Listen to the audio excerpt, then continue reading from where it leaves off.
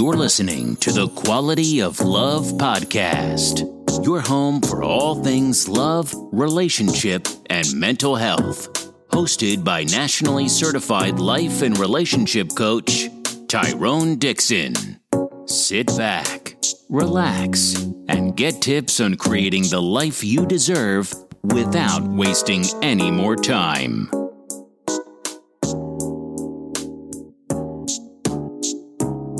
Welcome to the Quality of Love podcast. I am your host, Tyrone Dixon, nationally certified life and relationship coach, husband, father to two beautiful princesses, and CEO and founder of Rose to Concrete Consulting. Thank you guys for taking the time out to listen in with us tonight. We really appreciate it. You guys have made it to another Wednesday, so that means we have another question and answer episode set up and ready to go for you guys. Thank you to anyone who's gotten back to me about the insight from a former narcissist section. I've been getting some really good feedback from that section. I've also been getting a lot more questions. Narcissism is a hot topic nowadays, and I'm very happy that you guys are receptive to what I'm saying and also open to giving me the opportunity to answer questions about narcissism. Today's quote of the day comes from an anonymous source, and it reads, "Self-criticism works if it leads to self-correction. Self-validation works if it leads to self-growth." Once again, that's an anonymous quote, and it reads, "Self-criticism works if it leads to self-correction. Self-validation works if it leads to self-growth." And this quote actually recently made my book of quotes that I share with you guys typically on a weekly basis, because over the weekend, something happened that I had not experienced in a very long time. And what it was is I started to doubt myself, and I was being very self-critical, and it was some personal situations, so I won't get into it in great detail, but just know that I found myself in a very unique spot, whereas I started to doubt some of my abilities and doubt some of the things that I was doing, and that hadn't happened in years. Like, it's been years since I've doubted anything that I've done or doubted any of my actions and behaviors. And just to be frank with you guys, I was at an emotionally low spot, but thank God I have people in my corner to give me very raw and authentic perspective. First person, of course, being my wife. Ivana, I love you, baby, and I thank you for keeping my head on straight when things are going awry and when I can't think for myself. Just being that additional support to provide a little bit more clarity to situations. And then I also reached out to one of my very good friends on Sunday, and him and I had a conversation, and the gist of the conversation kind of went along the lines of that you expect greatness out of yourself. So when you don't measure up to those things, you can be extremely self-critical, and there's a fine line, right? So you want to find that balance. And he really helped me see that there can be some advantages to self-criticism. Like I just said, as long as it leads to that self-growth and the validation of self, it's not bad. But when you are overly critical of yourself and it starts to harm you and starts to harm the way you're moving and the way you're reacting or interacting with people, then that's when some of that stuff isn't healthy, right? So my new journey for you guys is to find the balance of my competitiveness and my wantingness to be great, and balance that out with understanding that there are shortcomings on this journey in life. Question number 1. Should I tell my boyfriend I am feeling insecure or keep it to myself? Once again, that question is, should I tell my boyfriend I am feeling insecure or keep it to myself? I think you should tell him. Unfortunately, a lot of men, myself included, we tend to be absent-minded from time to time, and we don't pick up on those small things. And when it comes to insecurity, from what I've seen, women tend to overtly show that in their behavior, whether that's like shooting me a side look or like making a sound like, or something along those lines. It's very difficult to hide your insecurities as a woman, especially if they've been around for a long time. So I would invite you to have a conversation with him about them, and then do not assume that he's going to be somebody who automatically picks up on the fact that you're insecure about something. You may have to remind him a couple of times, hey, this makes me insecure when you do this, or when you stare at women, for example, that makes me feel insecure. Sorry, You might have to remind him a couple times, like I just said, but ultimately you certainly want to tell him that because he's probably, number one, unaware, and two, he's noticing those little looks that you're shooting him and the little attitudes that you're giving him as well. There's also an even more serious side to you expressing to him that you're insecure. The fact that he's your boyfriend, he's someone you should be able to confide in, no matter what it is that you want to discuss.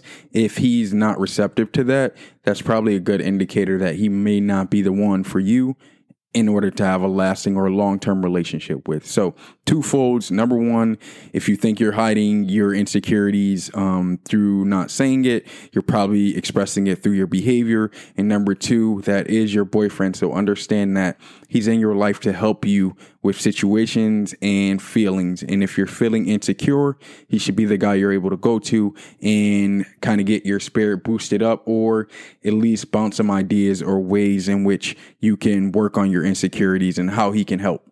Question number 2. My boyfriend and I have been dating for 1 year and 7 months, and I care for him deeply, but I don't know how to show affection very well, and I want him to know that I love him very much, but I am unsure how to do it. What do I need to do? Once again, that question is, my boyfriend and I have been together for 1 year and 7 months, and I care for him deeply, but I don't know how to show affection very well, and I want him to know I love him very much, but I am unsure how to do that. What do I need to do? I think for you, if this is your first kind of real serious relationship, you should have a conversation with him and let him know that this is new charted territory for you and you do love him and care for him very much. So what are some things you can do that can show that you love and care for him very much? Or I always go what I refer to as the sneak peeks in relationships. So I tend to get into situations in which when I'm working either one-on-one or in a group setting in which people are like, hey, Tyrone, tell me how I can make my partner happy without asking to make my partner happy, which, you know, I don't see anything wrong with that. So no judgment or no shade coming from this way. Just pay attention to some of his behaviors, right? So if he's watching the football game, for example, on Sunday, which a lot of men do, if he's watching the football game or basketball game or any sport that is, notice how he engages with that sport, right? If he's someone that enjoys drinking beer, how often is he getting up and going to the fridge to get a beer? Right? If he's someone that enjoys going out for a smoke in between quarters or in between halves, start to pay attention to those little things and you will be amazed at how appreciative men are just for those little things, right? So the fact that he didn't have to get up, and miss a play to get a beer and you were there to get him beer, or the fact that you went over the top to cook him a dinner or make him snacks for the game, right? All of those little things that we don't think of a lot as men. We just think of it as, oh, well, got to get up and get a beer. I might miss a play or I might miss what's going on the next sequence of plays. We just get up and do it. If you can kind of provide that buffer for him and be the person that grabs his beer please don't think I'm saying this in an effort to make you a slave or make you extremely submissive. This is something that you do maybe a couple of times a week. It isn't something that you have to do every day, but just look for the little things that you can pick up on in routine. Like I said, that going to get him a beer or having him snacks ready during a game, that's always a big one for men. Huge for me. It's something that I have done for me. And it's one of those things where we don't think about it as men, but we're so appreciative of you of that. And it's also an opportunity for you. Here's some free game. Here's some inside information. It's an opportunity for you to kind of assert yourself and get him at a point where he's vulnerable and have difficult conversations and loving conversations as well. Question number 3. Should I expect my girlfriend to fix her problems? Once again, that question is, should I expect my girlfriend to fix her problems? I think that's a complicated question to give an answer to. It depends on how deep the issues are, right? So if we're talking about severe depression, anxiety, thoughts of suicide, maybe cutting herself, that's something in which I would invite you to encourage her to seek professional help. When we're talking about smaller things like insecurities or issues with you hanging out with your friends or family members, things along those lines, I wouldn't expect her to fix any problems, right? Because these could be some behaviors or problems that's gone on for long periods of time. So to just expect someone to overnight be able to kick these behaviors would be the equivalent of expecting someone who's been addicted to hardcore substances like heroin, crack, anything along those lines, to be able to just wake up one day and be like, oh, okay, I'm clean now. I'm sober. I don't need any psychiatric help. I don't need any rehab. I don't need anything. Very rarely does that happen. So I wouldn't expect her to fix her problems. I would invite you, to draw a line in the sand, right?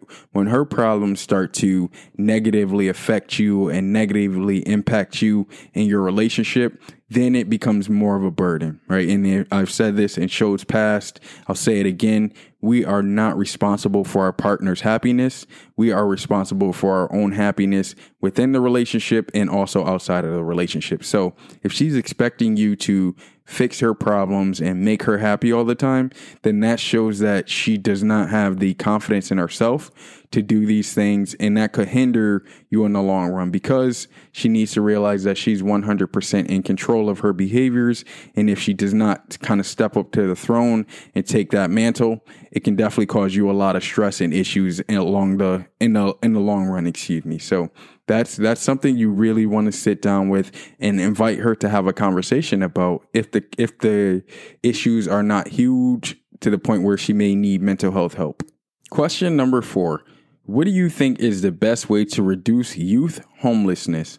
Once again, that question is, what do you think is the best way to reduce youth homelessness? I think education. I'll always go back to education to reduce anything, to break any barriers, to end any type of oppression, poverty, all of that. I think education is the number one thing that will allow people to see beyond their current circumstances.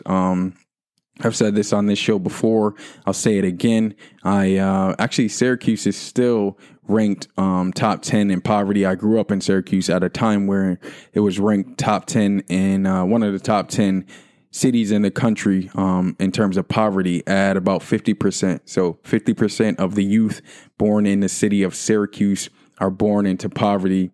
And actually that number went up to 50.4 recently, which I saw that on someone's Facebook timeline the other day, and I felt sick to my stomach, frankly, because in my entire life, so I've been alive for 32 years, Syracuse has not gotten better in terms of poverty. In fact, it's gotten worse. So very, very disturbing stuff. And I think a lot of it ties into education. Once you tap into a poverty mindset, and please don't take this in a judgmental form in any way.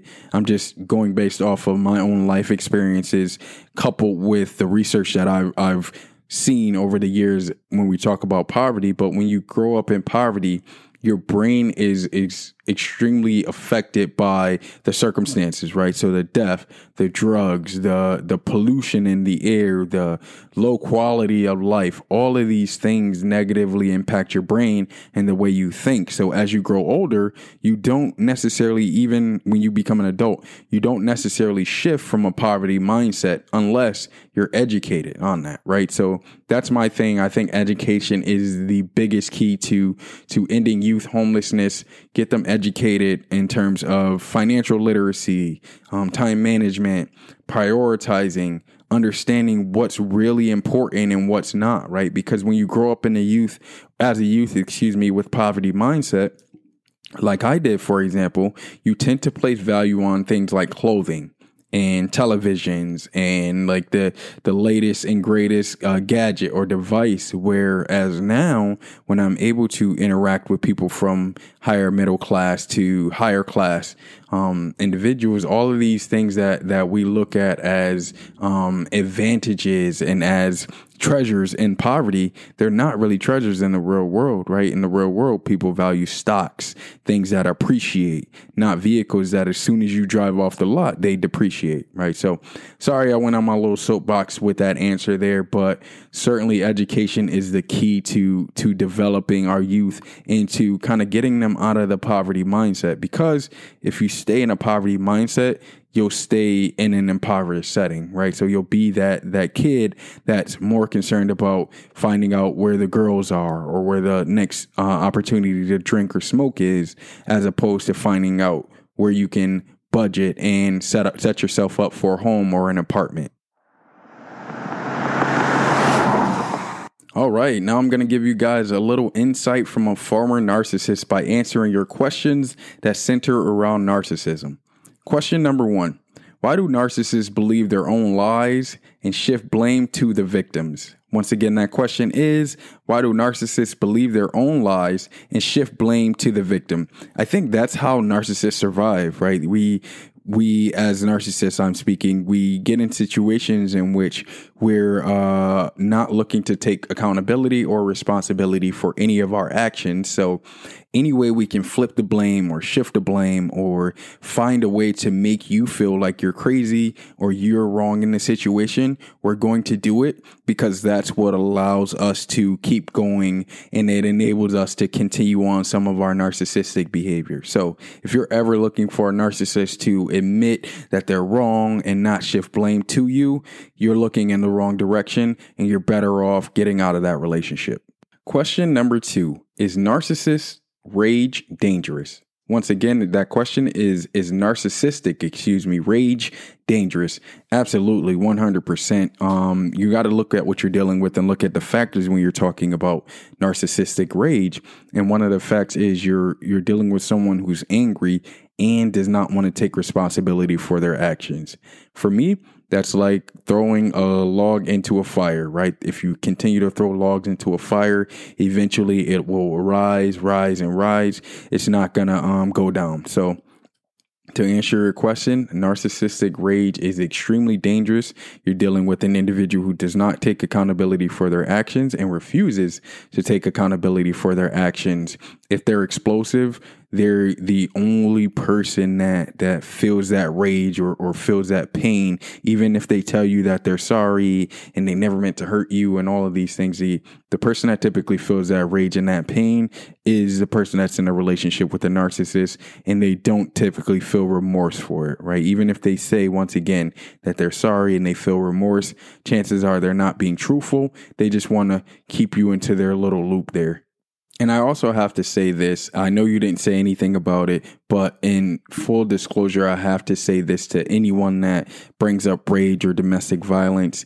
Please, if you are in a situation in which domestic violence is occurring, that can be either emotional abuse or physical abuse, please find a way to get yourself out of that situation. I've seen it too many times. Women go back to men who are narcissistic and full of rage, and it does not end well, right? So if you're in a dangerous situation, be mindful of that and make sure you're taking the proper steps to remove yourself from that narcissistic rage. Question number 3. When you break up with the narcissist, do they immediately start dating and having sex with someone else to make you jealous? Once again, that question is, when you break up with the narcissist, do they immediately start having sex with someone else to make you jealous? I would say to an extent, yes, but it's not necessarily to make you jealous in all cases. There are, of course, some cases in which it is to make you jealous, but most of the time, a narcissist, once they've broken up, or it's called in behavioral health terms, once they're feeder, which is the person that no longer feeds into their BS and feeds into their charm and personality, once that person kind of awakens and realizes that this individual is a narcissist, the narcissist individual is just hopping onto the very next person that they believe will be a feeder. So it may appear that, okay, he or she, I should say, is hopping from relationship to relationship just to make me jealous or trying to have sex to throw things in my face. But I would invite you to shift your perspective and look at it as they no longer see you as a feeder, and you've grown strong and you've grown accustomed to their BS, and you've gotten to a point where you're willing to hold them accountable for their actions. So now it's like, holy crap, the curtain has been pulled back. It's been exposed. Let me hop to another feeder that does not know how I operate or does not know my narcissistic ways, right? So Don't look at it and be jealous. Look at it as a blessing that person no longer looks at you as a feeder or as someone they can take advantage of.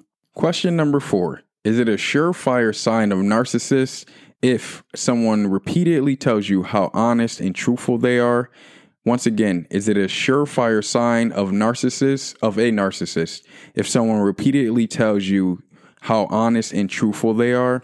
I don't think so. I think you might be being a little too hyper vigilant in this situation. I also wouldn't just jump into a relationship with this person either, whether that's a romantic relationship or a professional relationship. Fill them out, right? If they keep telling you how honest and truthful they are, I would say that's a red flag that they may not be as honest and truthful as they say they are, and start to look at some of their other behaviors. So I've talked about it in the past, but are they self-centered? Are they constantly talking about themselves? Are they trying to isolate you from your friend, family, support network, right? Are they trying to make themselves the center of your world? Those are the clear, surefire signs that person is a narcissist. Or the age-old one that I always go for is, does the conversation somehow always manage to get back to them and how great they are? Those are all my personal surefire signs that the person may be a narcissist. If they haven't displayed those signs yet, I would say that you're being a little hyper vigilant in regards to narcissism. And it could be either because you're reading a ton on it or you've had experience in the past with the narcissist. Either way, I would say hold off on the signs that you're seeing now and try to add a few more layers to it to determine if that person is a narcissist, because they might just be someone who's a liar and is not truthful, right? So they're saying that repeatedly because they aren't that. And that doesn't necessarily make them a narcissist, just makes them someone who's not truthful. Those are all the questions I have for you guys today. Remember, you guys are more than welcome to hit us up at tqlp20@gmail.com with any questions that you guys have for our big Wednesday episodes, whether that's on narcissism, relationships, mental health, dating, whatever the case may be. Please feel free to reach out to us and we'll be sure to answer your questions anonymously each and every Wednesday. And as always, guys, remember, the quality of love and relationships that you have in your life will determine the quality of your life. Peace and love.